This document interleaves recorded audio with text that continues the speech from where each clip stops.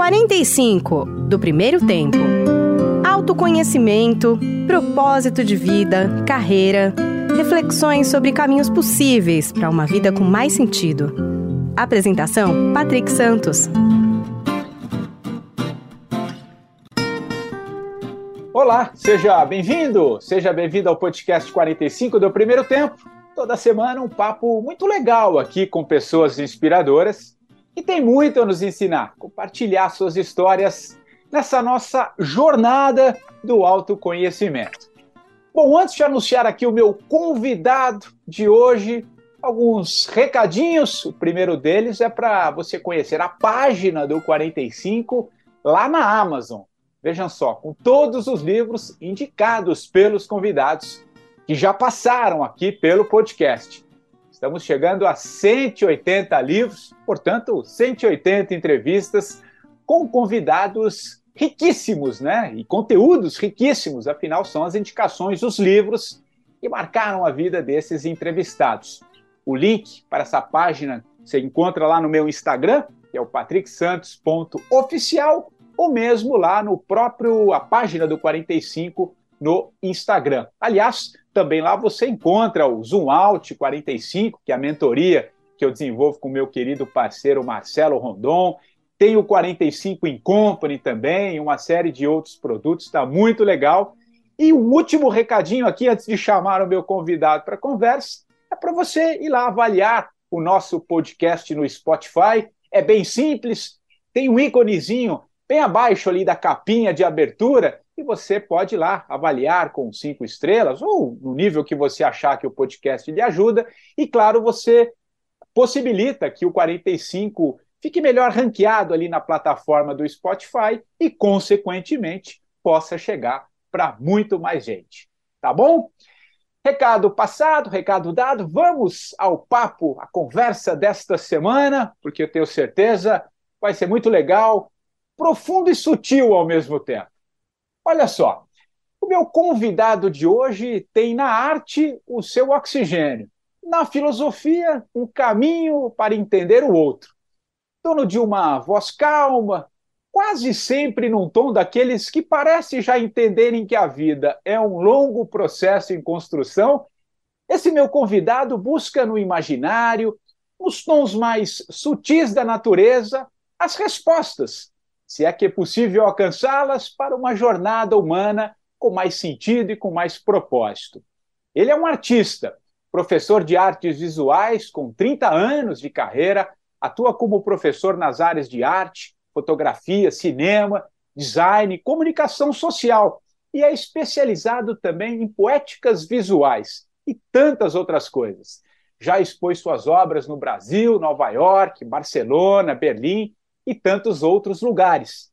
Eu estou falando do Daniel Mira, que além de tudo isso que eu falei aqui, é apresentador do podcast Imago, que traz aí um olhar muito legal sobre a importância da construção daquilo que vemos, sentimos e expressamos imageticamente.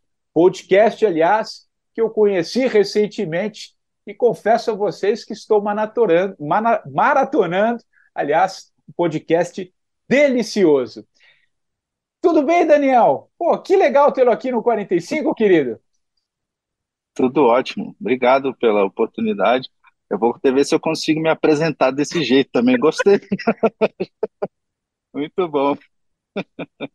Obrigado, Patrick. Obrigado pela oportunidade. É sempre um prazer poder compartilhar com vocês tudo que a gente passou e passa e vai passar, né? Que legal, que legal. Legal demais. E é o que eu estava falando antes da gente gravar aqui. Eu gosto muito dessas coisas, né, Daniel? Desses encontros, cara, que a vida vai tecendo assim, né? A gente tem uma conhecida em comum, que a professora Lúcia pediu o telefone de uma futura entrevistada aqui também no podcast, e ela falou assim, olha, fala com o Daniel que ele tem o contato, e aí a gente começou a trocar uma ideia, você me apresentou o teu podcast, cara, e eu falei, poxa, tem que vir aqui para o 45, porque eu gostei mesmo, gostei muito do jeito, a forma como você conduz ali os seus entrevistados e como você vai trazendo a arte, né? Como que ela vai permeando toda a sua fala, é muito, muito legal, cara. E para começar, então, como diria o outro, né? Começar pelo começo. Você diz sempre nas suas apresentações ali que você gosta de entrar nos podcasts como se fosse um barquinho ali. Você entra no barquinho com o convidado e vai vendo onde o barquinho vai levando, enfim, né? Eu achei muito legal, vou fazer a mesma coisa então com você, né? Vamos pegar esse Boa. barquinho aí e vamos seguir, cara. Conta um pouco a tua história, como é que primeiro essa fala, de onde vem, né? Você tem um jeito muito gostoso de ouvir, eu te falei isso nos áudios lá que a gente trocou. Conta um pouquinho a tua história e como é que a arte foi entrando, ela foi construindo, de onde você vem. Vamos começar por aí, cara. Depois eu quero explorar algumas Boa. outras coisas aqui. É engraçado, né? Esse ponto é bem peculiar, né? Quando a gente olha para trás e as nossas trajetórias, né? Assim, tem um ponto interessante já nisso, assim, talvez importante, né? Mais do que interessante, importante. É incrível como a gente, quando acessa esses elementos, essas memórias, assim, a gente começa a ver que tem pontos chaves que conectam a nossa história que eles são, parece que a mesma pessoa olhando, né? Que já é um ponto para mim super peculiar de imagem, assim. Parece que o observador que olha essas memórias é o mesmo em todos os momentos e ele participa dessa experiência que conecta, né? Eu sempre tento trazer esse ponto de que a imagem é como se fosse aquela. Gosto dessa imagem que parte do que tem dentro da semente, né? Só que eu preciso reconhecer, então é uma dimensão um pouco misteriosa que ainda não se expressou, né? E quando eu volto para a memória, que é a tua questão, eu penso muito nisso, né? O que se expressou nesses pontos, né? E aí eu lembro lá de moleque, assim, eu sempre tive uma questão muito forte com fogo. Assim, o Fogo. que o pessoal chama de piromaníaco, né? Eu tocava fogo em absolutamente tudo, assim. Não sei, era um mistério para mim, assim, aquela força, aquela potência que, né, dissolvia as coisas. E a minha primeira memória, assim, eu sou de Brasília, né? Então, eu sou aqui do Ah, modernismo expressivo modular, que a nossa cabeça, eu brinco que a nossa cabeça é tudo enquadra as coisas modernistas aqui. é. E eu lembro de uma memória, eu morava numa quadra aqui em Brasília que chama, a gente, tudo numérico aqui, né? 103 Sul. E eu lembro direitinho a minha avó tinha uma questão de ter uma casa e tal, não sei foi a onda, eu tinha uns 3, 4 anos. E aí eu inventava de construir casas, assim. Tinha esse negócio, construir a casa para ela e tal, e falava que ia construir, e ficava fazendo as casas na frente do prédio, né? Brasília sempre foi principalmente nessa época, eu sou de 75, então era 78, 79. Brasília sempre foi muito calma, né, para esse tipo de experiência de criança, né? Eu vivia debaixo do bloco e era isso. E nessa casa, eu me lembro direitinho dessa memória que vai conectar com esse processo todo. É, uma pessoa, lembro também qual foi a circunstância, me ensinou a fazer uma chaminé, que era pegar uma lata de tinta, uma lata velha assim, e colocar algum tipo de fuligem, algum tipo de folha, sei lá, qualquer coisa desse tipo para fazer a fumaça. E essa é a minha memória, das primeiras memórias que eu tenho. É essa casinha, né? Eu nem lembro exatamente como era, mas com essa fumaça, né? Com essa expressão, assim. E, e aí, percorrendo isso, assim, em termos de vida, essa inquietação, assim, né? Esse piromaníaco, esse cara do lance do fogo, ela foi presente todo o tempo, né? Até hoje, assim. Hoje, eu acho que eu consegui conter o fogo e incendiar nas horas certas, né? É como se eu tivesse uma velhinha mais guardadinha, assim, e eu brinco com o pessoal que eu tenho um bique, né, no bolso, assim. Meu trabalho é só incendiar as coisas, né?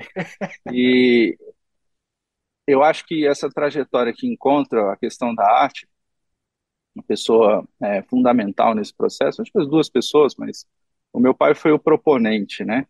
É interessante, assim, um funcionário público, Polícia Federal, um cara que vinha de uma relação sensível com a arte de uma forma muito profunda, um cara que adora música, sempre me ensinou sobre essas coisas, mas obviamente tinha que sobreviver, entrou na Polícia Federal com 18 para 19 anos, eu nasci, ele tinha 23, 24, e tinha essa vida dele particular, dura, difícil, com esse antagonismo de ser policial e de viver nessa circunstância. e ao mesmo tempo ele me dava essa abertura, né? Então eu fui criado com muita inspiração artística, assim, meu, meu quarto, né, quando eu fiquei um pouco mais velho, ele tinha lá todos os discos do meu pai, tinha os livros, ele tinha tudo lá, e era um acesso contínuo, e ele foi muito sábio em ir estimulando isso, né? E aí, num determinado momento aí, com 13 para 14 anos, é bem engraçado, eu vi um menino da sala lá, moleque, que copiava eu detestava estudar, assim, aquela informação massiva, né? Que hoje, inclusive, eu acho que faz menos sentido ainda, com tanta informação que você encontra, né, na internet, essas coisas. Então, para mim era muito difícil a escola em si, mas tinham matérias mais misteriosas, assim, que me encantavam mais, né? Assim, sei lá, biologia, a história, a geografia, as humanas e tal. E aí tinha um rapaz que ficava desenhando, um moleque ficava desenhando, copiando o Homem-Aranha, sei lá, esses heróis, ou um Conan, que eu adorava esses temas mais mitológicos. E eu olhei para aquilo e falei, nossa, cara, que legal isso. E aí eu olhei também as meninas todas interessadas, né? Aquele negócio de moleque, assim, querendo afirmar a identidade, né? E aí eu falei, cara, vou fazer isso. E aí foi o ponto que eu acho que eclodiu tudo, assim. Eu consegui ter um momento de concentração muito forte. Aquilo reverberou muito bem. Porque o artista tem essa vaidade também, né? Tu começa a desenhar, as pessoas começam a olhar, as meninas queriam que eu desenhasse no caderno delas, eu já escutava, tipo, Iron Maiden, sei lá, essas coisas desse É. tipo. Aí eu desenhava o personagem do Iron Maiden. E eu consegui ter um grau de aceitação social. Isso eu tinha uns 12 para 13 anos. E meu pai, muito safamente, e aí eu acho que é um ponto legal para quem tem essa questão da sensibilidade, da relação com as linguagens, né? Não necessariamente artes visuais, mas as linguagens que expressam as coisas. Sempre existe um mentor, assim, né? Um cara que está atento, assim. E aí meu pai falou, ah, você gosta disso? Porque eu estava desenhando muito já, né? Assim, no sentido de cópia, né? No sentido técnico, né? Muitos desenhos, né? Assim, e com grau de expressão técnica razoável. Eu falei, gosto. Ele, ah, tá bom. Aí ele me botou num curso de serigrafia. O cara já, tipo... Aí eu entrei no curso de serigrafia, que quando eu vi aquele cara passando aquele rodinho num negócio numa tela e mostrando uma imagem com o rosto, dá aquele susto. É igual o pessoal quando vai para laboratório analógico de fotografia, dá sempre aquele susto, né? Meu Deus, a imagem surgiu. E aí eu não parei mais, cara. Meu pai é maluco, ele vendeu o carro dele. Imagina, tu pega o teu carro, se fosse em carro, vendeu o carro e me deu a serigrafia com 13 para 14 anos. Então eu tinha uma empresa com 14 anos. E Uau. aí a trajetória foi muito da praxis, né? Eu passei por linguagens visuais, eu acho que eu passei por todas, assim, com esse sentido. Depois eu fui morar em São Paulo, porque por ele também, que ele olhou e falou, tu quer mesmo desenvolver isso? Eu falei, quero. E aí ele me levou na Escola Pan-Americana de Artes. Eu fiquei um ano lá na Pan-Americana de Artes. E aí esses momentos da vida, né? Eu não tinha noção de nada disso, assim. Eu não tinha compreensão dessas questões todas em relação a fluxo de carreira, dessa questão. O que eu tinha e que eu tenho hoje, talvez de uma forma um pouquinho mais cadenciada, controlada, assim, mas é um fluxo muito intenso de necessidade de falar. Então, isso porque eu estava vendo, né, as coisas, assim, que eu estava percebendo. Isso é uma questão que o pessoal confunde, às vezes, essas ideias de dom, essas coisas. Um pouco, acho que existe, mas não é sobre isso. Cada pessoa vai ter sua particularidade de ver, de observar o mundo. E as artes, e eu acho que as artes é muito mais amplo do que a gente entende ela é um caminho de contato com o mundo, de contato com você, com o seu coração, com aquilo que você pensa, com a manualidade, né, o ato de botar a mão, né, o labor de colocar a mão sobre as coisas. Eu acho que me deu um suspiro, assim, falei, cara, é isso. Só que essas trajetórias no campo da arte, principalmente aí profissionais, elas são muito difíceis. Para mim existe uma grande mentira, assim, que é esse ponto, a arte não dá dinheiro, se o cara fica ali, existe um certo desprezo, que não é individual, social, não são pessoas em si, mas existe um certo mantra de que essas profissões, esses tipos de ação sobre o mundo, elas não geram recurso. E é uma mentira. É. Porque no fundo, os conceitos, esse fogo que a arte tem, ele replica e gera muito recurso. Talvez não para o artista, porque não foi atento aí, mas gera. Então, desde os 18 para 20 anos, que eu entrei numa questão de profissionalização mesmo, talvez até antes, A luta foi sempre achar, então, dentro dessa minha trajetória, achar uma maneira de falar, de comunicar aquilo que eu precisava comunicar, dentro dos ofícios. E isso tem um grau de frustração muito alto quando você vai para o mercado da comunicação, mais publicitário, é muito difícil, porque o cara quer vender produto, não tem nada a ver com esse nível sensível.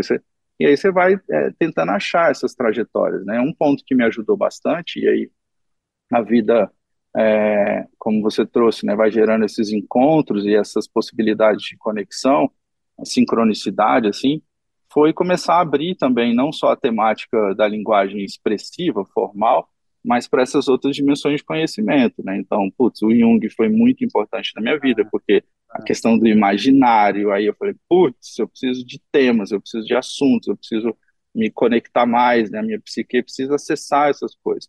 E depois, em um determinado momento, a questão da filosofia dentro da Nova Crop foi fundamental para me conectar com o que seria que a gente chama de uma dimensão espiritual e aplicar na minha vida prática, né? E aí eu acho que a arte, ela entrou como uma linguagem, essa trajetória, assim, contando a minha história da forma que eu te coloquei, com esses pontos de imaginário profundo, assim, ela o que eu hoje tenho, eu adoro a ideia do teu programa, né? Eu tô com 46, vou fazer 47 daqui uns 3, 4 dias. É, essa ideia da gente sacar todo esse processo, aceitar a vida e escolher um caminho de contato com o mundo, né? Que o teu, por exemplo, é super bonito, que é de compartilhar, é de dar espaços, de gerar todas essas coisas, faz com que a gente olhe para os 45 do segundo tempo, e fala, beleza, tá legal. Agora eu preciso exercitar isso com muita intensidade, assim. Então, acho que essa primeira trajetória, eu tinha muita agonia nisso, assim. Falar, caraca, eu podia já ter, né, mais sucesso, eu podia ter, mas eu ainda não tinha um equilíbrio, assim, de expressão e de conteúdo que eu achasse que fazia bem para o mundo, assim. Então, acho que tem um ponto aí que a gente, acho que vai conversar bastante sobre isso, que é o que falar, né, também, assim. E essa trajetória veio nesse processo, acho que a gente amadurece isso. No Japão eles têm muito isso. A galera que faz aquelas caligrafias poéticas do show, né, que é aquelas expressões da ideografia quanto o poema, eles falam que o cara começa a ser artista de show depois dos 60 anos, 55 para Ah, 60 anos, porque é quando ele teve vivência para é, poder falar alguma coisa, né? Acho isso é, importante nessa trajetória. não, muito, muito, muito legal. Já vários insights aqui e porque eu, por exemplo, eu gosto muito de escrever, né? Eu tô agora trabalhando também num processo de um segundo livro, mas ele assim como foi o primeiro, eu acho o seguinte, né? Claro que existe também um trabalho de você ter uma certa disciplina e trabalhando aquilo, mas tem no caso da escrita, por exemplo, tem o livro ele precisa ser um pouco escrito em mim, ele tem que estar inscrito em mim, e aí eu vou manifestá-lo, claro, aí sim, com trabalho, com disciplina, mas tem um campo meio sutil que ele acontece dentro de você e depois, né? Basicamente é um pouco isso que você está trazendo também, e acho que eu vi em algum podcast que você fez, acho que você deu um exemplo, acho que foi num próprio podcast com a Lúcia, enfim, que você, ali na sala de aula, numa das perguntas dos seus alunos sobre fotografia, você falou, cara, esquece a máquina e viva aquilo que você está vendo ali, né? Não tenta trazer a fotografia para aquilo que você está vendo, né? O que vai sair da fotografia é o que está desse seu olhar, dessa sua vivência. Claro, você está falando para um jovem, né? Uhum. Mas na vida, e acho que você foi construindo isso na tua fala, e acho faz muito sentido para mim, que é essa construção da própria vivência, né? Para que eu quando eu pego o meu livro que eu escrevi há 5 anos, eu posso olhar para ele e falar, puxa, mas aqui já não é mais assim. Só que é daquele jeito, né? Faz parte do que eu era naqueles 5 anos, né? Atrás, enfim. Então, é interessante, né? Esse processo de desenvolvimento dessas vivências que vão abrindo esses caminhos, né? E acho muito legal esse conceito da filosofia que você trouxe. Fala um pouquinho porque, na verdade, Daniel, a gente integra, né, cara? É como se você acoplasse. Você vai, cada vez mais, você vai acoplando as coisas, né? Exato, Você está falando um pouco desses exato. 45, né? Um pouco, você citou Jung, né? é aquela coisa do sol lá em cima. Agora, o sol, depois dos 45, o sol começa a se pôr, né? No sentido, como se 45 fosse no meio do céu, né? Então, acho que é como Isso se é, você fosse descendo e acoplando, né? Fala um pouquinho sobre isso. isso é ótimo. Você me deu a trajetória. E o Jung tem uma passagem dele que sempre me encanta muito, que ele foi numa comunidade tradicional nos Estados Unidos, se eu não me engano, uma Navarro, não tenho certeza disso. É, e ele se inquietou muito, porque todo dia existia uma cerimônia para o nascer do sol, né? Dia pela manhã, o sacerdote e a comunidade, de alguma forma, fazia esse rito para que o sol nascesse. E ele, conversando com esse sacerdote, né? Não, o senhor está ok, assim, né, a questão tal que vocês estão fazendo, mas o senhor é tão inteligente, uma pessoa tão profunda, assim, o senhor realmente acredita que se vocês não fizerem isso, o sol vai nascer? Você acha que não vai nascer se vocês deixarem de fazer isso e tal? E o sacerdote respondeu para ele: não é o sol externo, é o sol interno. A gente faz a gente faz Ali tudo isso já para que nasça dentro da gente. Você trouxe um elemento agora que para mim vai marcar a minha vida aqui, fundamental. Acho que essa olhar o sol externo é essa vida, né? Até uma certa idade de experiência e tal, não é questão de tempo, é questão de consciência. E, e agora eu acho que dentro desse momento começa a nascer essa possibilidade do sol interno, né? Porque você precisa começar a vibrar assim. Eu acho que a integração, uma palavra bem legal que você trouxe, eu tô muito nessa vibe, né? Assim, vou falar por essa vibe que vai funcionar todo o caminho que a gente pode articular isso. Eu estou estudando muito essa relação de expressão da natureza, enquanto vida, enquanto elemento formal também, né? Como ela se desenha, como isso acontece e tal.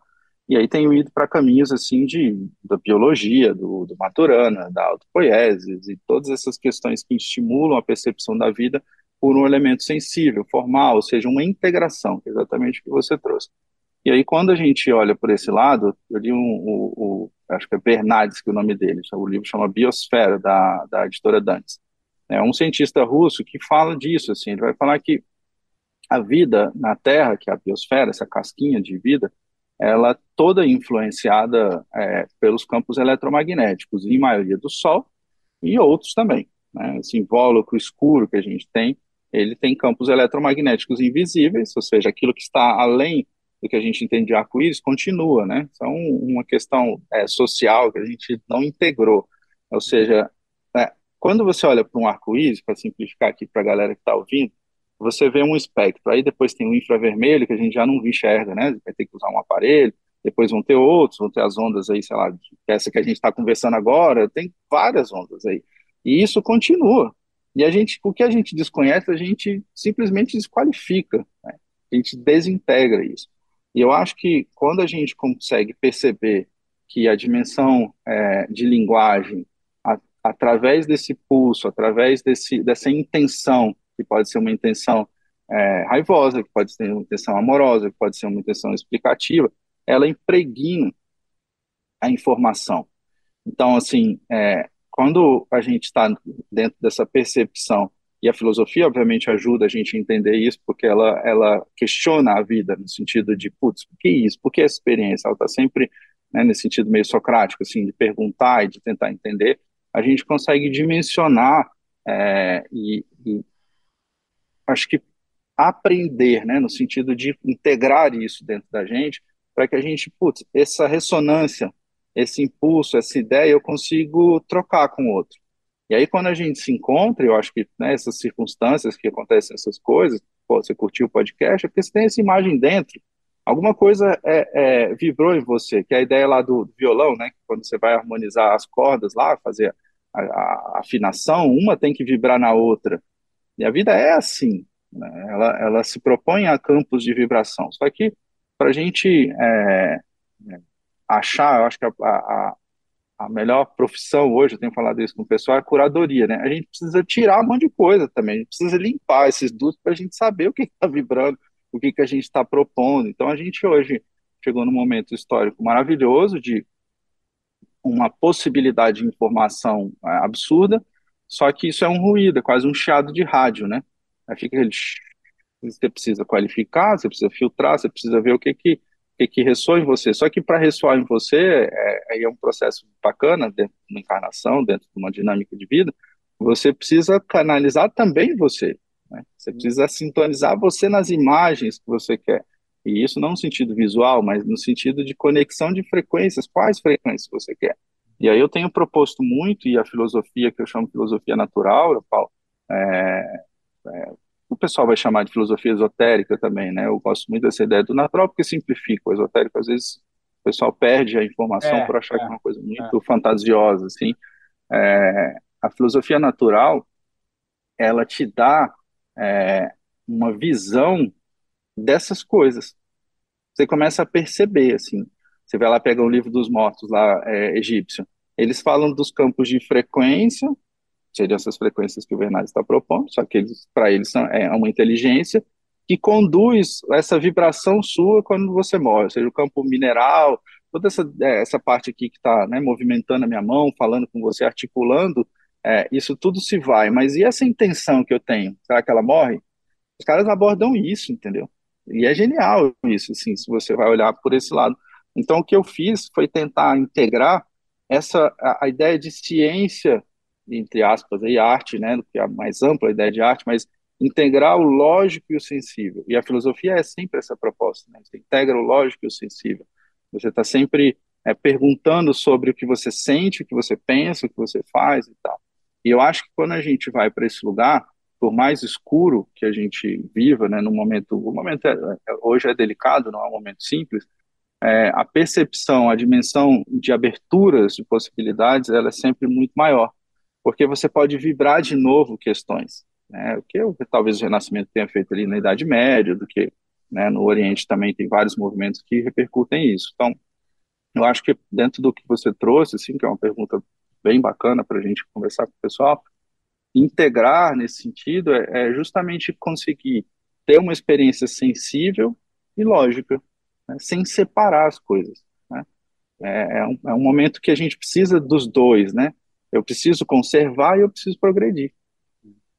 Eu não posso só conservar, porque senão eu não avanço. Eu também não posso só progredir sem conservar as coisas. Então, a gente está desintegrando. E isso gera muita ruptura, muita escuridão, muita ansiedade, muito processo. E a arte, ela pode vir a integrar de novo, se ela trouxer os âmbitos sensíveis e os âmbitos lógicos. E isso é uma discussão absurda hoje, né? Assim, tipo, pessoal, como assim? Mas vamos ter que tentar, né? É o ponto que você está provocando para eu trazer. Não, muito legal. E sinto que isso está acontecendo também você trouxe um pouco o renascimento, né? Acho que a gente está vivendo também tudo vai muito como a gente tenta olhar, né? Você falou, um pouco é um campo de energia. Para onde está indo a sua frequência, né? Para onde o que você está olhando, né? O que você está curando, né? No sentido da curadoria para a sua vida, né? E tem até um preceito filosófico mesmo, que Nova Acrópole traz muito isso forte, né? Que quanto mais dentro, mais fora, né? Então, isso tem dentro das conexões. E eu queria avançar um pouco nessa sutileza, Daniel, e acho que você pode trazer muito a partir da sua experiência recente, digamos assim, pelo que eu vi, pelo que eu estava lendo, é, que eu acho que é uma forma da gente trazer um olhar, né, dessa integração num âmbito um pouco mais integrado mesmo, num campo até mais lógico, né? Porque eu estava vendo que você tem um trabalho recente lá com a comunidade, com os ribeirinhos, né, com a população. Você tem feito um Sim. doutorado, né? E eu, obviamente, eu não li todo, dei uma passada ali, mas uma coisa que me chama muito a atenção que foi o caminho, o fio condutor que você escolheu para entender a floresta, para entender a natureza, né? A partir de um olhar de um artista como você, que eu achei que esse fio condutor é o que me chamou a atenção, que eu acho legal para entender isso, que basicamente, você foi conversar com os anciãos, né? Com essas pessoas que já têm uma vivência ali, né? E isso é muito rico num sentido, né, profundo, porque tem aquilo que a gente estava falando, acho que da primeira pergunta aqui, que é a vivência, né, aquilo que, como você foi desencadeando e vivendo dentro da natureza. O que eu queria que você trouxesse aqui? Como é que foi essa experiência de exercitar esse olhar a partir dessas pessoas e como isso possibilitou na tua arte, na sua forma de ver o mundo, muitas mudanças, né? De ampliar essa questão da natureza, que está claro no quanto sutil você é, né? Você traz para o que você faz. Mas eu imagino que isso literalmente explodiu a tua cabeça, no sentido mais profundo, né? Sim, Fala um pouco disso, cara, de trazer esse olhar e por que você foi buscar lá nesses legal. xamãs, assim, essas pessoas que estão lá. Vai lá. A gente é bem interessante esse ponto, assim. Vou melhorar, bem importante. Quer dizer, vamos qualificar importante e interessante para a gente seguir. Bem importante. A gente escuta ali, eu não lembro exatamente da parábola, né, de Jesus Cristo, mas você quando você escuta uma parábola, né, de pessoas como ele, assim, de seres como ele, ele traz essa ideia do outro como uma dimensão de percepção de si mesmo. Várias parábolas de sábios que vão falar disso. No outro, você tem resposta de si mesmo. E Jung vai falar bastante disso também, dentro da psicologia, por aí vai. E isso teórico é legal, né? O outro. Aí, nessa trajetória, assim, vou fazer uma piada aqui, mas uma boa piada. Eu me casei 3 vezes, certo? E aí, primeiro casamento, problema, tal, aí você julga, não sei o quê. Segundo casamento, você julga. Aí, quando eu comecei a perceber no terceiro, eu falei, uai, acho que o problema sou eu, Que eu falo muito isso, eu uso um pouco esse exemplo né? também, acho que é muito legal. O problema, no fundo, é a gente. E o Muito legal. que eu entendi com essa questão? O nosso imaginário, a nossa dimensão de expressão, ou seja, a nossa imagem que tem dentro da semente para revelar, ela é muito potente. Mas na hora da experiência de vida, ela é muito limitada para se entender. Então, a gente é muito limitado naturalmente, porque a humanidade, como uma ideia inteira, ela é uma expressão muito profunda e encantadora nesse sentido. Nossa, isso é muito é, misterioso, genial, sei lá, tem várias, né, formas de falar disso. E a dimensão do outro, ela é uma percepção de olhar pontos de vista que são tão reais quanto os seus, e a gente tem excluído isso. E eu, na atividade de pesquisa e na atividade artística, comecei a perceber que tinha que ser uma praxis, eu precisava ir para campo e conversar com o outro. Só que, obviamente, eu preciso ter ali um nível de organização de tempo e espaço que eu preciso escolher quem, né? Porque você vai numa experiência dessa da Amazônia, cara, é muito poderoso tudo, né? As pessoas que estão lá, as experiências. E eu tenho essa prática que eu incluí na minha vida de conversar com todos, enfim, com a criança, com o cara do picolé, com, né, a senhora que está me servindo e tal. E eu provoquei de ir numa comunidade ribeirinha, ali na Flona Tapajós, é, e conversar com a comunidade lá para entender como era a Flona no começo, como era essa relação com essas coisas de floresta e de eles chegarem lá e de onde eles vieram e tal. E eu me deparei com uma imagem de floresta antes, geométrica brasiliense, a partir da minha perspectiva, né, por uma outra, em que não só as histórias, mas a percepção da floresta. Então, tinha uma senhora lá, Dona Conceição, que é quem recebe a gente lá na comunidade, faz um almoço para a gente. Ela contou uma história de quando ela ia para Santarém, que eles ficam ali a uns, sei lá, uns 80 quilômetros, assim, de barco com motor dá 2 horas, 1 hora e meia. Só que eles tinham que ir para Santarém de canoa, que não é nem de remo, é de empurrar, porque não dá para remar ali com as canoas que eles tinham há um tempo atrás. Não é muito tempo atrás. E aí ela me contou que eram 4 dias, 5 dias, e que eles navegavam de noite e paravam de dia e acampavam, porque é muito quente para navegar de dia, então eles arrumavam um jeito de ficar ali, né, mais quietinho debaixo da mata, e depois eles navegavam de noite. Quando ela falou isso, minha cabeça veio, imagina de noite esse rio, as estrelas, o fluxo, o prateado na água, ou seja, a imagem que ela me deu, me presenteou, já me compôs, é outra dimensão de imagem dentro de mim, né? Assim, já veio para outro lugar.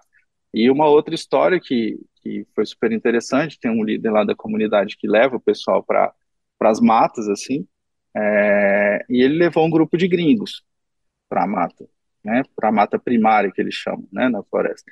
E aí quando ele chegou lá, ele falou para mim, absolutamente normal, como eu estou conversando com você, que ela veio, ela chegou, a mãe do mato veio e começou a assoviar.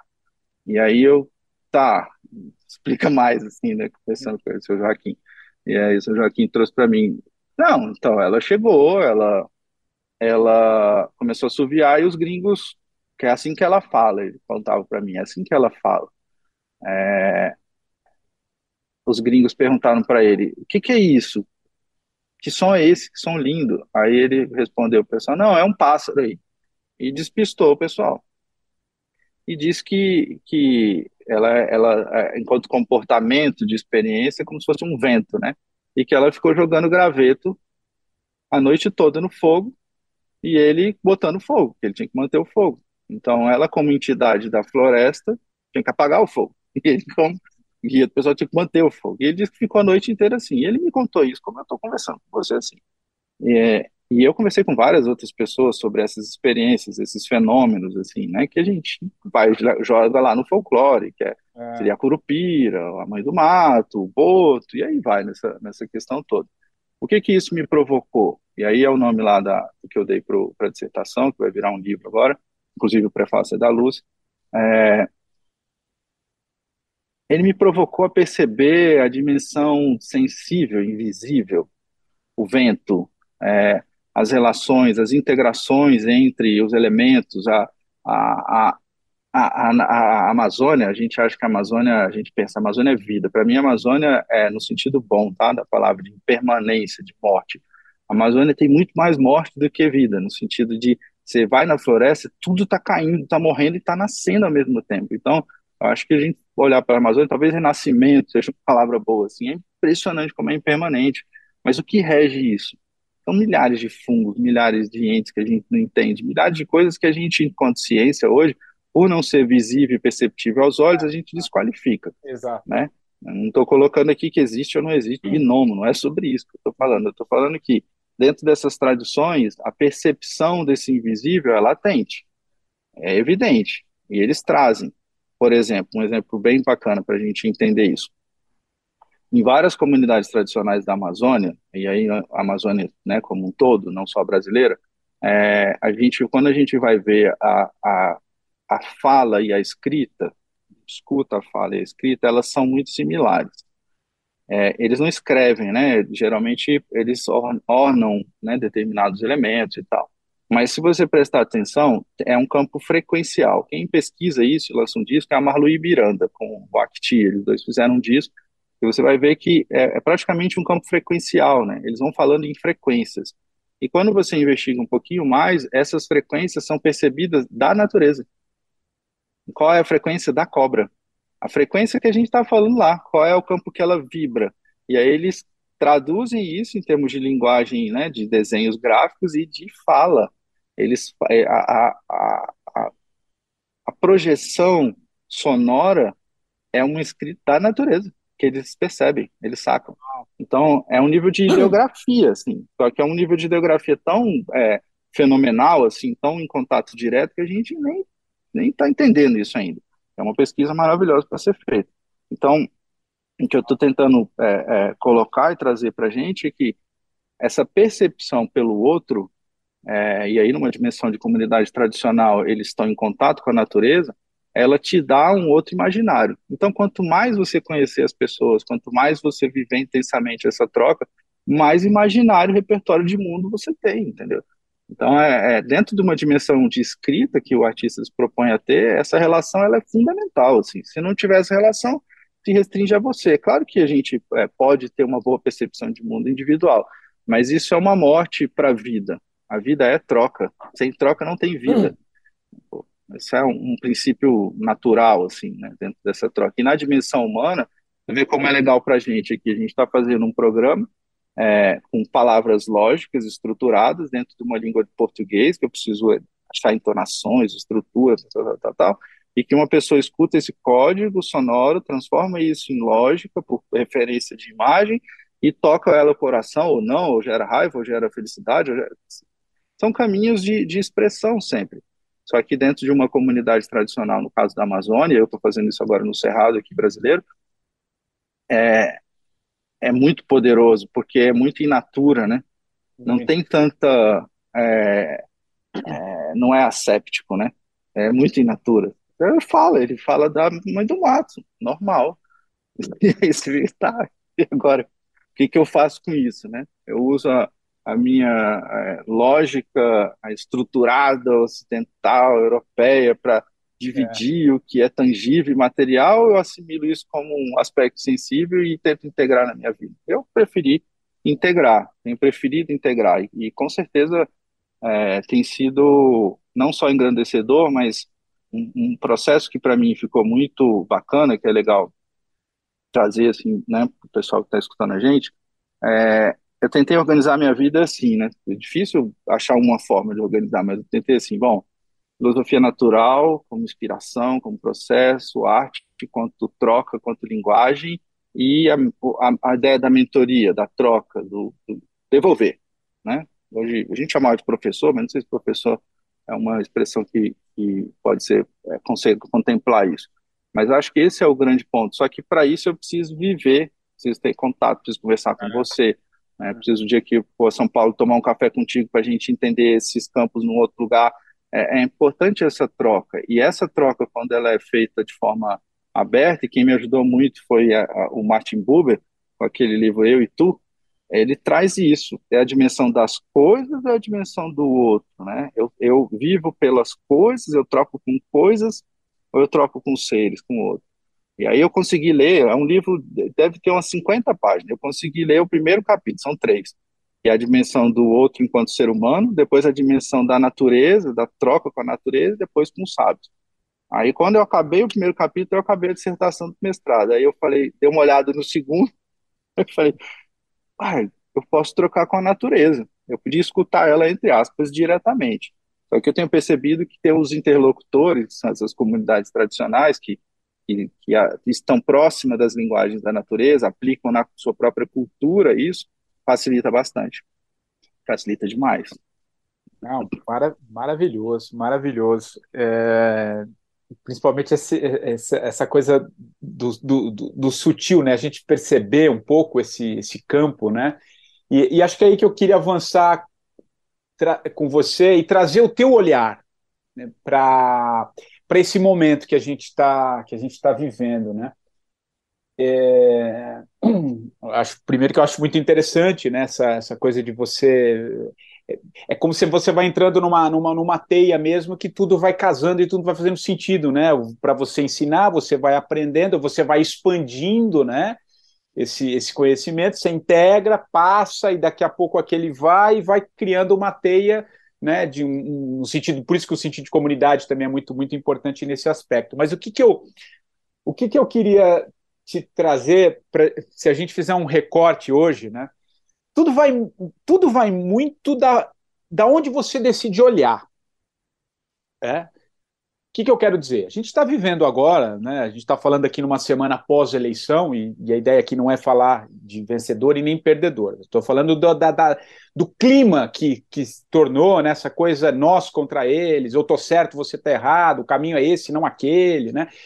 E cria, né? Você vai criando um movimento que vai se retroalimentando, né? Você precisa do inimigo e você se fecha naquilo. Isso é muito perceptível nesse momento, tá? Esse é um recorte. Mas aonde que eu quero chegar, e é isso que eu quero te ouvir. Só que ao mesmo tempo que isso está acontecendo, tem outro mundo acontecendo. Tem um outro mundo acontecendo. Que é esse mundo que você acabou de trazer, né?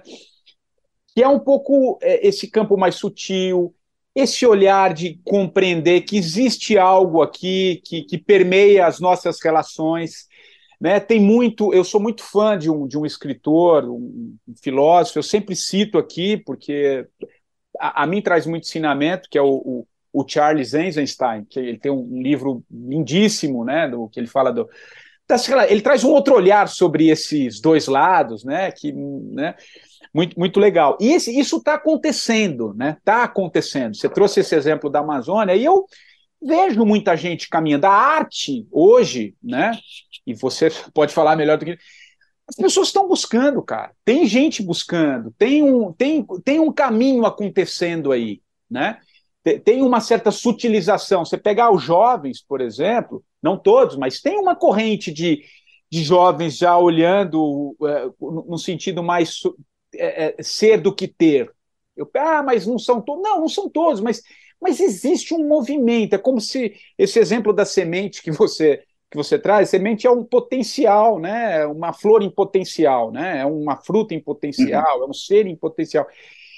Isso tá. Eu sinto que isso está acontecendo, né?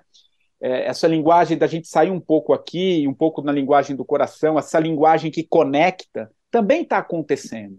Né? Então, o que eu quero passar para você, em que sentido? Eu mostrei um mundo que ele é aquilo que parece que só está acontecendo aquilo, que é essa raiva, mas tem esse outro mundo também acontecendo. O que eu quero ver? Você percebe isso? Você sente isso? Como é que ressoa esses dois mundos para você?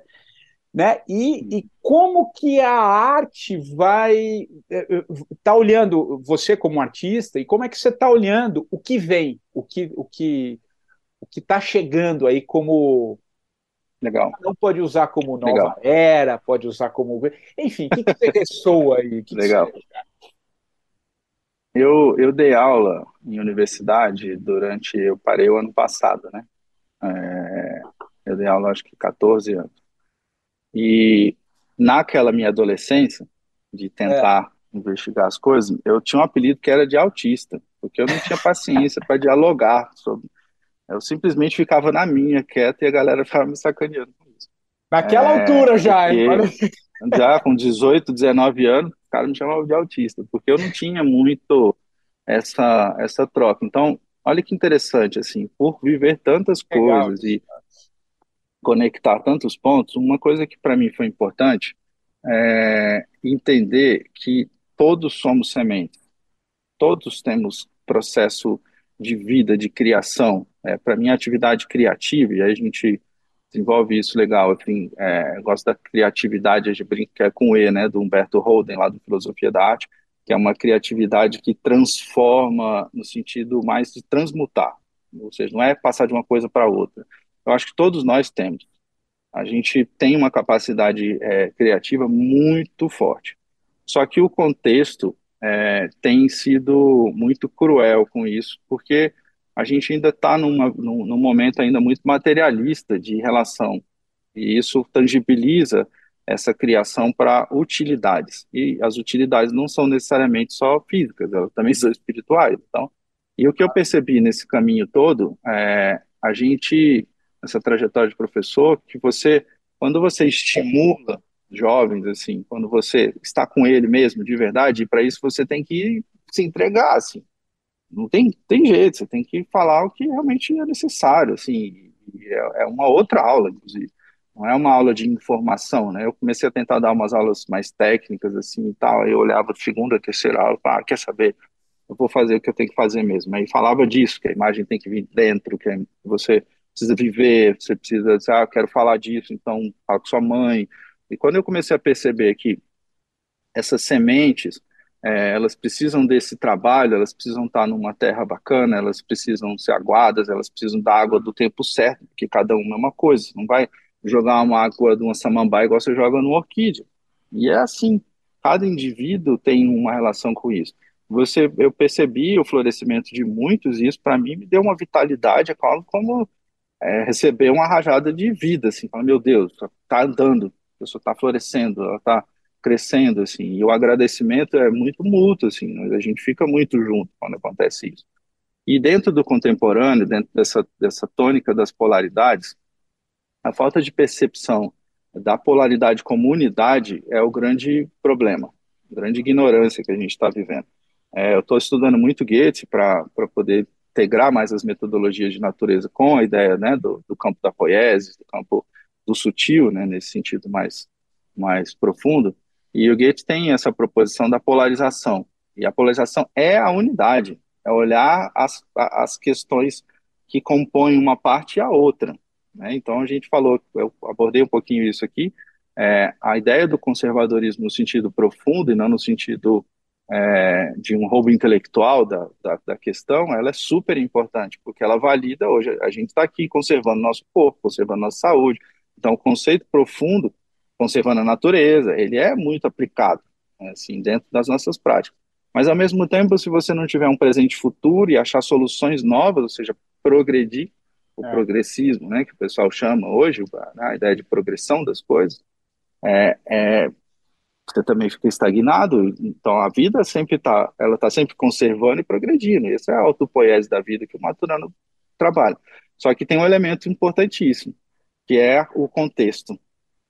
Ou seja, as trocas são feitas, né? Só que elas precisam ser feitas em contextos que também recebam essas trocas e que ajudem essas trocas.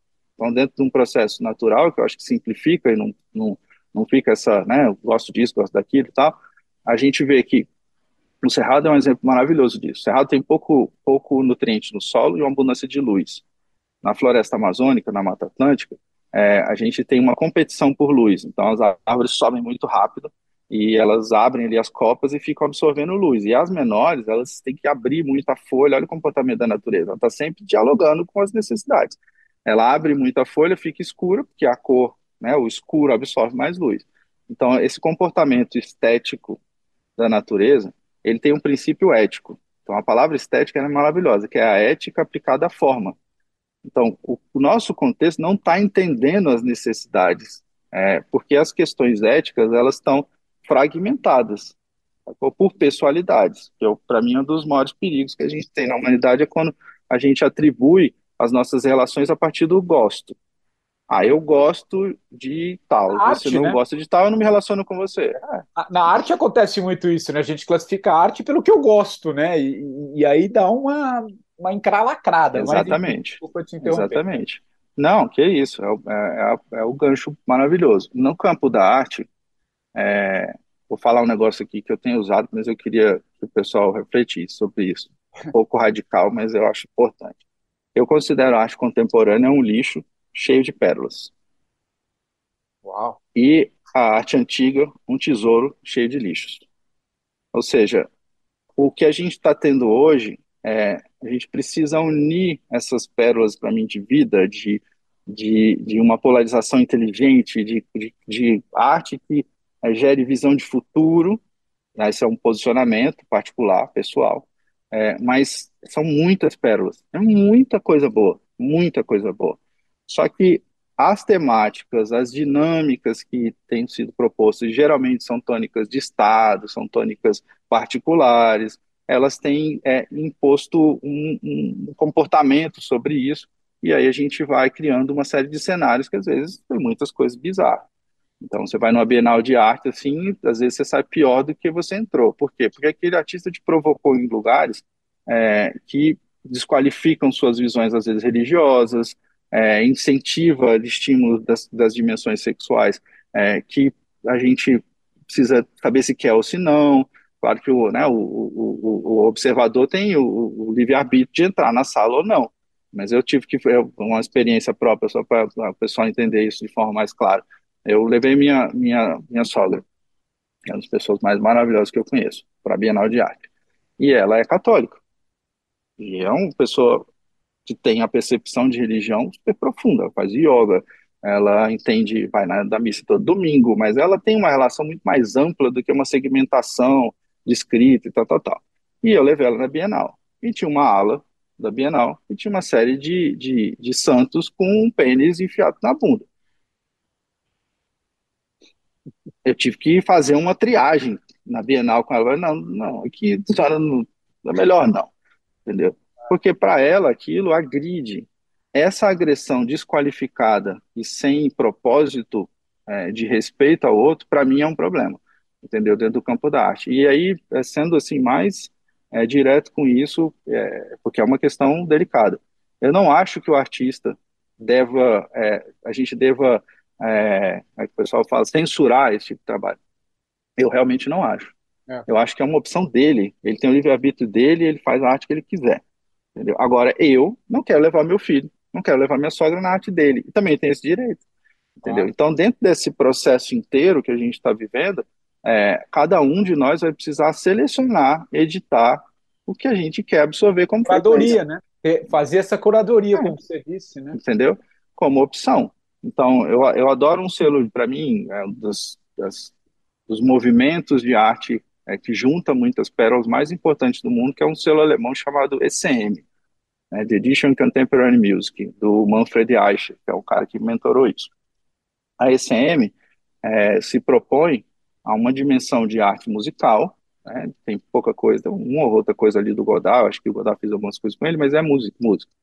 Uma música contemporânea onde você tem a experimentação do jazz, onde você tem a música folk tradicional de regiões, você tem a música clássica, você tem um mix disso tudo sem delimitação, porque tem artistas que são da música clássica e tocam com a galera do jazz e mistura tudo, não tem uma caixinha de delimitação, que isso o contemporâneo é genial, para mim a grande questão do contemporâneo é a genialidade de dar a liberdade de expressão misturada, de conectar uma visão do Renascimento com uma questão da comunidade tradicional africana, sei lá.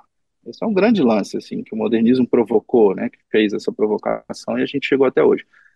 Dentro da ECM, você tem essa proposta e tem um monte de música, por exemplo, o artista que mais me influencia, assim, o cara que para mim é meu mestre assim, da coisa toda, é o Keith Jarrett, que é um pianista de jazz, que ele tem três dimensões de expressão. Uma é ele toca música clássica, é um dos intérpretes de bar hoje mais, né, renomados assim. Ele toca com um grupo dele de jazz, um trio que interpreta músicas, né, dessas mais pop, entre aspas, e ele tem uma ação solo, em que ele vai para o palco e ele não tem nada prévio, ele senta e toca 2 horas. Ele cria naquele momento, entendeu? Ele é um canal de criatividade. O Keith Jarrett, quase todos os discos dele que eu vou escutar, ele abre o disco, principalmente esses solos, que são os que mais me atraem, é, com descarrega, como se ele descarregasse, assim, ele já começa, tipo, tenso, quebrando tudo, é aquela ruptura, é denso, é difícil, é quase aqueles, sabe aquele som de filme de terror, assim, que o pessoal vai quebrando que vai te dando aquela ansiedade, é porque ele está descarregando, ele precisa fazer aquilo. Eu imagino a tensão que é para você sentar num palco e não saber nem o que você vai tocar, e você é o cara, tipo, um dos caras mais renomados da música, e precisa tocar bem. Eu faria, eu acho que o mesmo, entendeu? Só que às vezes eu não escuto essa primeira música. Às vezes eu escuto as que ele condensa. E as músicas dele que eu mais gosto são as que passam pelos dois, que vão para densidade, para ruptura, para quebra, para escuridão, e voltam às vezes com a luz e voltam ou seja, ele mistura os dois juntos. Então acho que dentro do que você trouxe, assim, essa frequência, essa proposição de integração das coisas, das linguagens dentro do contemporâneo, o que eu sinto falta particularmente é de a gente estar mais de galera. Então, eu estar mais próximo de outros artistas que querem propor uma arte mais próxima da natureza, das comunidades tradicionais, dos fluxos de frequência e tal, e montar mais movimentos para que a gente tenha mais referências históricas. Por isso que eu falo da ideia das pérolas, está muito separada, a gente precisa montar grupos, entendeu? Como era no modernismo. Você tinha lá o cubismo, eram 3, 4, 5 mentores e movimentos pensando sobre aquilo. Eu acho que isso é importante hoje, uma proposição um pouquinho mais agrupada. Para quê? Para que a gente tenha referências, faróis um pouquinho mais claros, né? E as pessoas qualificam, cada um, não, esse cara aqui gosta de fazer esse trabalho aqui, nessa dimensão mais densa, mais pornográfica, mais tal, ok, não cabe a gente julgar isso, porque se eu julgar isso e tirar isso do processo, eu começo de novo a criar uma espécie de censura privada do que eu gosto e do que eu não gosto. Eu, particularmente, acho que não contribui para o mundo esse tipo de propósito, mas isso é a minha visão. Não posso qualificar o mundo pela minha visão, entendeu? Então, a gente vive num momento de tensão onde a gente, quando a gente puxa para um lado que quer conservar, a gente, esse tipo de arte tem que ser jogado fora, isso aí tem que queimar para o cara na fogueira. Menos, né? Não Menos. é isso? E ao mesmo tempo você propõe isso como um valor absoluto, que a arte só tem que se vir para esse lugar, menos, né? Porque tem que ter um equilíbrio sobre questões aí. E não é sobre trazer de novo, eu falo muito isso, era uma conversa que eu tinha muito com a Lúcia, inclusive. Não é sobre trazer de novo a uma estética formal renascentista ou tal, que é a ideia do conservadorismo, no sentido de arte. Não é isso. É sobre entender como as expressões de frequência de vida se reproduzem de forma mais, entre aspas, repetida, mas o que é mais padrão, e trazer novas formas, que é a ideia de progredir isso, trazer novas soluções de relação estética com o mundo, porque o contemporâneo é genial nisso. Você pegar um cara tipo Olafur Eliasson, assim, o cara pega a luz e desdobra a luz, desdobra a cor, desdobra... É inacreditável, assim, uma experiência profunda. Eu fui num cara que eu adoro, esse cara, um cara para mim super importante, que é o James Turrell, que é um artista que trabalha só com a luz. Então ele corta o teto da galeria e cria uma circunstância cromática na lateral, assim, onde o céu vira uma dimensão geométrica. Sabe aquela brincadeira quando você pega um cubo, que você coloca ele numa face assim, em que você parece que ele está na frente e atrás ao mesmo tempo? O cara cria isso com luz. Então a luz fica sólida. Eu fui numa exposição dele no Guggenheim, que ele fez isso. A luz estava côncava, que o Guggenheim é aquela espiral côncava, né? E aí, num determinado momento, ela veio para cima, ela virou convexa, ela veio para dentro. Eu fiquei dentro da luz. Cara, eu olhei e falei, meu, que isso? Olha que experiência esse cara me provocou. Então, tem muita pérola, muita coisa propositiva. Só que elas estão muito espaçadas, a gente está com muita informação, e a gente está também com essas, né, com essa visão da politização, não no sentido partidário, mas da politização no sentido temático, assim, tem que ser isso, tem que ser aquilo. Calma, É. calma, eu acho, assim. Isso é muito particular, né, muito pessoal, mas eu acho que é isso, assim.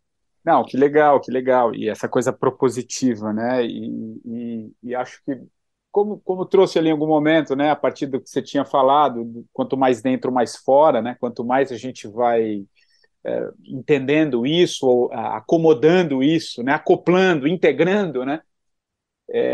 Mais vai reverberando. E é legal, né? Porque é muito interessante essa teia. Como você, lá no início, quando você começou a contar a tua história, achei belíssima o quão grato você é ao teu pai, né? Que ali, aos 13, 14 anos, foi te dando essa liberdade, foi enxergando. Quando ele vende ali o carro, monta ali o teu estúdio, depois te traz para cá, para São Paulo, enfim, foi te abrindo isso, né? Eu acho muito rico essa forma. E você hoje, como professor, né, você de alguma maneira retribui. E eu ouvi uma entrevista no teu podcast que você fez com a tua filha. Nossa, E aquilo foi você difícil demais, né? ficou emocionado, você chora ali no final, mas você vê que era uma coisa muito... Primeiro que eu fiquei impressionado com a, com a maturidade, é jovem, né? Deve ter 20 e poucos anos, no máximo, a tua filha. Eu falei, nossa, né? Eu confesso, na hora ali eu ouvindo aquilo, eu falei, meu, que coisa, né? Que coisa linda. Primeiro que é uma coisa linda mesmo, né? Do tipo de fala, o jeito que ela foi trazendo, como aquilo foi incorporando. Não teve como não ver teu pai ali, né? O teu pai é um processo, ele... Essa coisa Exato. de você ir buscando, se você for puxando essa teia, você vai entendendo as coisas, né? E aí se cria um pouco essa harmonia, né? Eu acho que para a Exato. gente fechar aqui esse papo, né? Que fica como grande centro aí, né? O fio essa coisa de a gente conseguir fazer isso dentro da gente para fazer fora, né? Para menos julgamento e mais propositivo, né? Como você trouxe aqui, da gente propor uma melhor Exato. relação. E isso gera. Foi até o tema de uma coluna recente que eu escrevi lá para a Vida Simples, que eu falo um pouco isso, nesse sentido também, né? Então, isso, assim, acho que para te passar a bola, para a gente caminhar para o fim aqui, que eu tô curioso também para saber que tipo de livro que você vai indicar, música, enfim, pior que a gente passou por livro e por música aqui, mas eu quero ver o que vai ficar para Já. Eu esse roubei final. no jogo, roubei. É, mas dá um desfecho sobre essa grande semente que nos conecta com algo muito mais propositivo, cara, porque senão a gente vai estar só Perfeito. apontando, separando, achando que e se não tiver esses caminhos que nos mostram por que, que certas coisas acontecem, tem uma verdade última, né, que nos conecta, que é, por essência, Tem. o amor, né? Eu, Que é o amor do teu pai, você para tua filha, você para teus alunos, isso vai reverberando, né? Enfim, vai lá. eu tenho. Ontem eu cheguei em casa e geralmente eu tento guardar um dia da semana para estar com meu filho, né? Eu tenho um outro moleque que tem os seus 18, 19 anos e muito difícil ele chegar para mim e falar assim: "Pô, vamos ver um filme mais cabeça hoje." Ele detesta quando eu vejo filme cabeça, ele acha um saco. Não que ele não curta, mas é porque é aquela briga entre pai e filho, né, de identidade. E ontem ele falou: "Vamos ver um filme cabeça", tal. Aí eu passei, a gente chegou no Interestelar. Uau, Eu falei: filmaço, hein? "Bora?"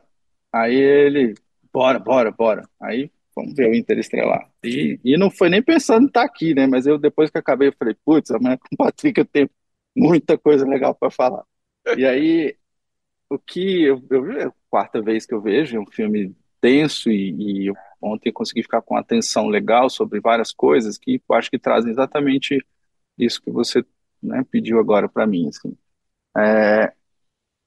O propositivo, assim, na dimensão das virtudes, né, humanas, assim, e aí a ideia das virtudes é muito interessante, assim, porque eu penso muito na dissertação, eu usei muito o Kandinsky. O Kandinsky tem uma proposta que, para mim, resolveu muitas coisas no processo de criar, e não de criar coisas, mas de criar ressonância, de falar, de se expressar.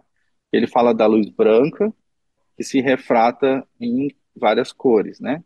Então ele fala que o processo criativo parte desse momento em que você inicia esse contato, essa luz surge, né, do processo e ela se refrata numa expressão específica. É uma ressonância, assim, que dentro do campo óptico isso fica muito evidente, mas dentro do campo humano isso é mais difícil da gente entender quando acontece.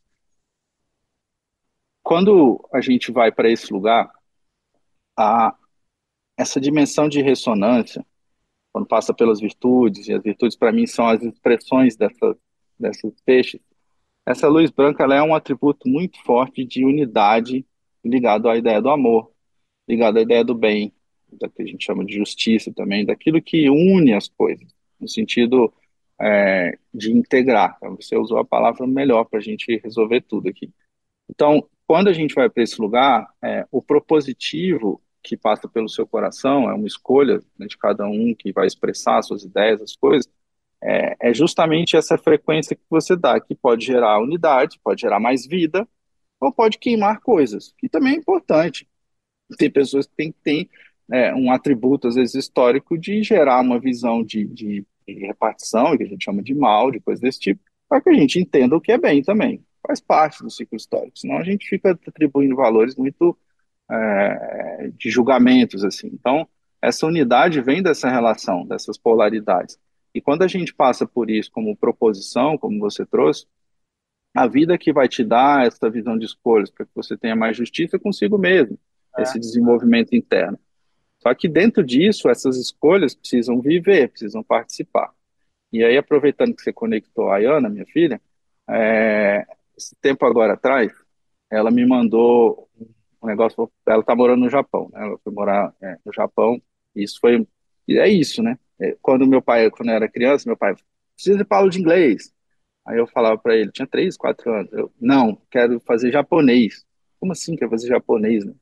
Então, a construção de ter, né, olha que loucura, a imagem que eu fui projetando na minha Interessante vida da isso, cultura cara. oriental me aproximou de uma pessoa oriental e eu tive uma filha oriental, que ela tem essa questão de japonês na família da mãe dela, e ela hoje está no Japão por uma relação que eu desde criança construí com ela de mostrar os desenhos do Estúdio Ghibli, de todas essas coisas. Proposições.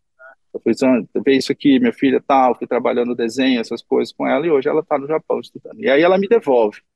Papai, vê isso aqui, você vai ficar louco. No Japão, eles têm uns ciclos de estações, em vez de ter só primavera, inverno, verão, ou solstícios, lá, né, aquilo que a gente trabalha, aquelas, né, um pouco mais de passagem de um para o outro e tal, eles têm 72 microestações. Eles subdividem o calendário a cada 5 dias, você Caramba. tem um movimento da natureza. Aí olha só o que a gente está falando aqui. Se eu tenho uma relação com os microciclos da natureza no meu contexto, eu percebo que a vida tem passagens, que a vida tem momentos, né, de reclusão, de oclusão, de morte, de nascimento, de todas essas coisas. Só que isso, quando eu detalho e crio um rito, que é o que eles fazem, isso vem do shintoísmo. Eles fazem ritos, pequenos ritos. Então, eu como determinada comida quando a ameixeira floresce assim. Eu crio um festival tal assado. Eu crio ritos para percepção e conexão, reconexão com esses ciclos da natureza. O que que isso cria? Identidade. E quando eu tenho identidade, a minha proposição é muito mais profunda, própria, é muito mais interna. Porque eu, obviamente, vou ler um pouco diferente de você, de um ciclo da natureza. Então, eu tenho a minha individualidade se relacionando com isso. Mas a gente está falando de uma questão mais humanizada, no sentido mais amplo, do todo. A gente está percebendo. E aí o que eu vejo que, e aí já é proposição, tá, galera? Quem está escutando a gente aqui é proposição. Imagina se a gente percebesse os microciclos da natureza no Brasil, que tem, que é um continente. É, Os microciclos, você deve estar em São Paulo, não é isso? isso, São Paulo. Os microciclos de São Paulo. Teve um cara que fez um livro dos microciclos de Londres, 72 estações em Londres. E ao invés disso só para a natureza, ele falou dos fluxos, dos carros, das coisas. Imagina se você começa a perceber o nível de poder sobre as circunstâncias que você tem e de troca que você tem. A gente não só começa a saber o casaco que a gente vai usar, mas a gente começa a saber, putz, esse é o momento de expressão de vida assim. Deixa eu me alinhar mais com isso. Então, acho que a proposição mais profunda que a gente pode ter hoje, ela não é profunda no sentido de dificuldade, de estudos, de coisas, é se conectar mais com a vida. E a natureza ela tá vigilando, ela está propondo. Né? A Terra gira em torno do Sol e vai tendo todas essas relações. Em cada lugar, espaço e contexto da Terra, uma expressão de vida qualificada e correlacionada com as outras está se dinamizando e se expressando. Se a gente percebe um pouquinho mais isso, acho que essa ansiedade que a gente vive hoje, ela se dilui e a gente começa a ser mais propositivo. Porque olha que interessante, a gente falou, eu trouxe aquela visão, né, do lixo, não no sentido de lixo do ruim, mas no sentido do turvo, Hum, né? Essa ideia do muito orgânico, muita coisa rolando, é tudo muito turvo ainda. E tem um monte de pérolas dentro disso. Quando a gente começa a olhar as expressões da natureza, você vai ter seres que integram florescimento.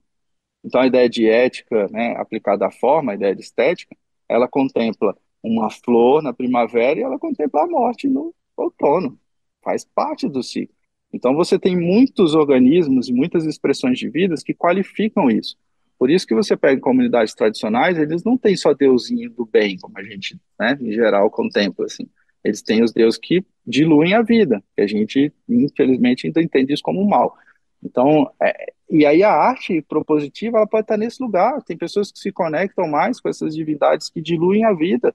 E eu preciso compreender. Então, você vê nas comunidades tradicionais, em geral, e aí quando eu falo comunidades tradicionais, estou falando desde o que a gente, né, tem como os indígenas, os, sei lá, os quilombolas, essas pessoas que trabalham com a terra, os maias, os incas, os astecas, os egípcios, sei lá, todos esses que estiveram muito ligados às expressões de vida na terra e referenciaram as suas culturas, eles têm essas dimensões.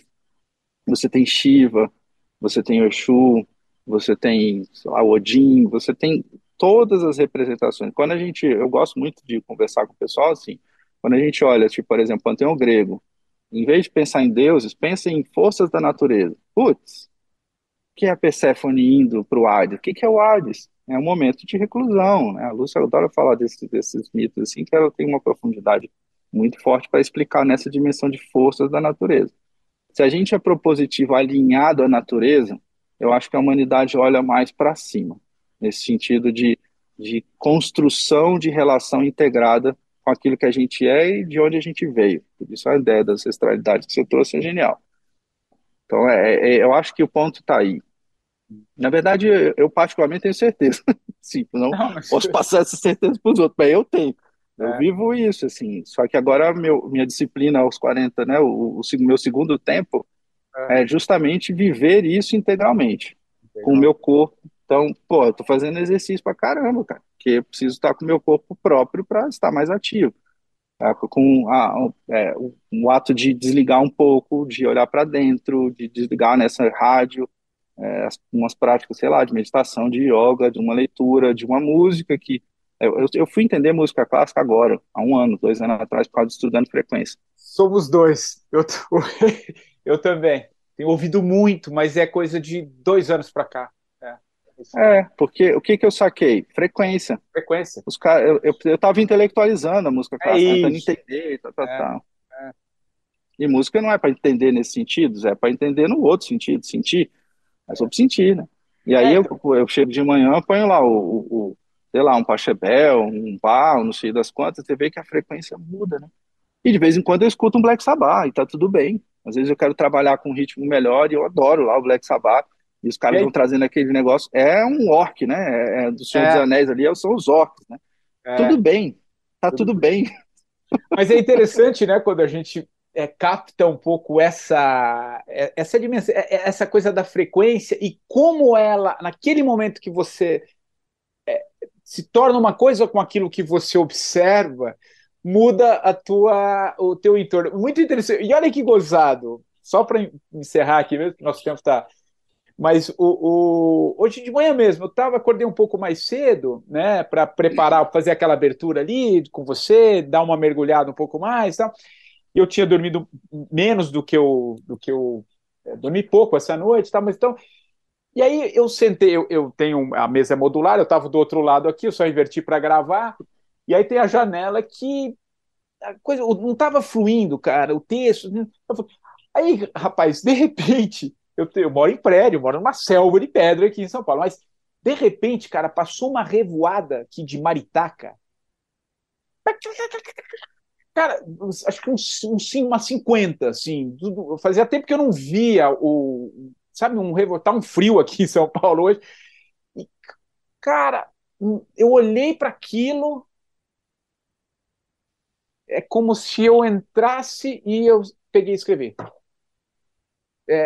Eu estou dando um exemplo, a partir do que você falou, que me ocorreu, Claro. e às vezes isso tem a ver com o momento, né? Você pode. Só que como é que isso acontece? Quando você consegue detectar, captar isso, porque ela pode passar aqui, você só ouvir aquele barulho, pô, que barulho chato, maritaca, né? Que a gente ainda usa uma expressão, parece uma maritaca, né? Mas você pode usar o mesmo Uhum. som da maritaca no sentido de frequência para a escrita. Então, enfim, Então, trouxe um pouco esse exemplo que acho que tem então, tudo a ver com o que você falou de é, observar isso, né? são Legal. escolhas, né? Os banhos de floresta no Japão, para você, É, eles estão no Japão, eles usam os banhos de floresta como, assim, uma proposição do governo, como uma questão de utilidade pública, né? é, O Ministério da Saúde propõe, ó, tal forma, estejam mais na natureza. A Carol vai falar com você dessas coisas, os déficits de natureza, isso é um problemaço. Agora é isso, né? Assim, para a galera que está com a gente aqui, já te agradecendo também a oportunidade de poder falar dessas coisas dessa forma, assim, eu acho que o grande lance é a gente. Eu vivi isso com os meus primos, né? Molecada nova, assim, vida, né? De moleque querendo experimentar as coisas e tal. Eu tava falando muito isso com eles. Falei, cara, seja bom ou seja ruim, mas seja alguma coisa, assim, porque senão fica muito difícil, entendeu? é verdade. E eu acho que é muito isso, assim, eu acho que como proposição de linguagem, de escrita, no sentido desse artista que conecta, acha a tua frequência, né? Acha onde você quer operar. Você pode constituir uma linguagem num campo de frequências mais de dissolução, ok, faz o que você tem que fazer, e outros também. Só que a gente, tendo essa liberdade no sentido de proposição, a gente vai também começar a entender. E eu acho que você já começamos a entender mais a música clássica, né, no sentido de frequências que harmonizam a gente. Então é Exato. isso, assim, E são, leva são para escolhas propositivas. outros caminhos, sem dúvida nenhuma. Pô, Daniel, cara, você passou por alguns livros aqui, eu não sei se é um deles que você vai indicar, você falou Eu e Tu, você falou o Biosfera, enfim, mas eu queria saber que livro, se é um desses que você vai indicar e por quê. Estou curioso, mas eu vou pedir para você indicar apenas um, sou bem sacana Uhum. nesse aspecto. E na sequência você já manda uma música. Então quero que você escolha o livro Diga o livro por quê e, na Tá, sequência, a música e porquê da música. É isso aí. tá bom. Essa escolha foi boa, assim, eu refleti bastante. Eu acho que pelo tudo que a gente passou, o livro que eu vou propor, ele integra tudo isso, assim, que chama Introdução ao Zen Budismo, do Uau! Daitsu Suzuki. E aí, de preferência, o que tem é o prefácio do Jung. O pessoal vai ter que comprar isso em sebo, em algum desses lugares aí, porque não tem, esse prefácio não existe mais. Por Tá. que esse livro? Porque o Daitsu Suzuki explica como o Zen, e aí a gente tem uma visão, acho, muito equivocada do Zen como algo que é muito receptivo e quieto, né, nesse sentido externo, e não é isso, é um quieto interno que ele está propondo. É, ele vai explicar como eles se relacionam com a vida fenomenal, com a condição dessas experiências que a gente propôs para determinadas escolhas. Então ele vai mostrando ali vários eventos históricos do Zen que demonstram que, né, sei lá, um monge chega pro mestre dele e fala, encontrei tal, o grande questão é ficar quieto e não agir, porque a percepção da vida essa quietude, não existe nada. Aí o monge, né, meio estoico assim, dá um tapa nele e ele, como assim, mas o que você fez? Ué, você está sentindo dor? Então parece que o nada existe em você de outra forma. Então é muito prático nesse sentido de experiência, no Legal. sentido de perceber a relação da vida e achar o momento do presente. Eu acho que é o que está talvez faltando mais hoje. As palavras de moda, criatividade, inovação, estar no presente, elas estão rolando porque não tem. Geralmente é assim, porque a gente não está inovando nada, não está no presente. E o Introdução ao Zen Budismo do Daitsu Suzuki é isso, ele provoca nesse lugar. E o prefácio do Jung, ele vai falar da consciência no que a gente chama de veículos aí humanos. É a consciência quando ela está na emoção, a consciência quando ela está na mente lógica, a consciência quando está na dimensão mais metafísica, quando está no corpo. E o Jung explica que no Zen, o grande lance é, você está na emoção, você está na emoção. Então não fica tentando pensar quando você está na emoção, porque você vai perder o tempo da emoção. Então estou escutando a música, estou escutando as maritacas, escutar as maritacas, vive esse negócio. E o Jung explica isso de um jeito que, pra você tem uma ideia, quando eu comecei a ler, eu pulei o prefácio, eu não vou ler agora esse negócio, porque vai me dar uma paulada tão grande, eu vou ler todo o livro e depois eu vou ler. E ele explica isso de uma forma muito profunda. O Jung montou um grupo, e é disso que eu estou falando pro pessoal, para a gente gerar mais núcleos, assim, estar mais próximo, é um grupo de estudo que ele chamava Escola de Eranos, que é a Lúcia que me deu essa dica, em que encontravam pessoas que tinham pensamentos diversos da matemática, sei lá, da pessoa da biologia, o Jacob Bronschool, que desenvolveu a biosemiótica, que é olhar as relações da semiótica na natureza, o Daitsu Suzuki, entre vários dessas personalidades históricas, o próprio Martin Buber. Quando eu fui descobrir, estava todo mundo no mesmo lugar, as minhas referências estavam todo mundo no mesmo lugar. E, putz, cara, então, eu acho que essa dimensão aí, que o Jung consegue condensar bem e o Suzuki consegue propor, é bem contemporâneo, assim, nesse sentido meio estoico, né? Porque a gente vai ter ali no Marco Aurélio, no pessoal do estoicismo, essa praxe muito da visão ocidental. Eu acho que a visão oriental traz um lugar, assim, também bem importante para o que a gente está vivendo. Em termos de música, eu vou no Keith Jarrett, num disco que se chama Calling Concert, que é a capa branca, assim, com a foto dele em preto e branco, a cabeça baixa, disco de 1975, se eu não me engano.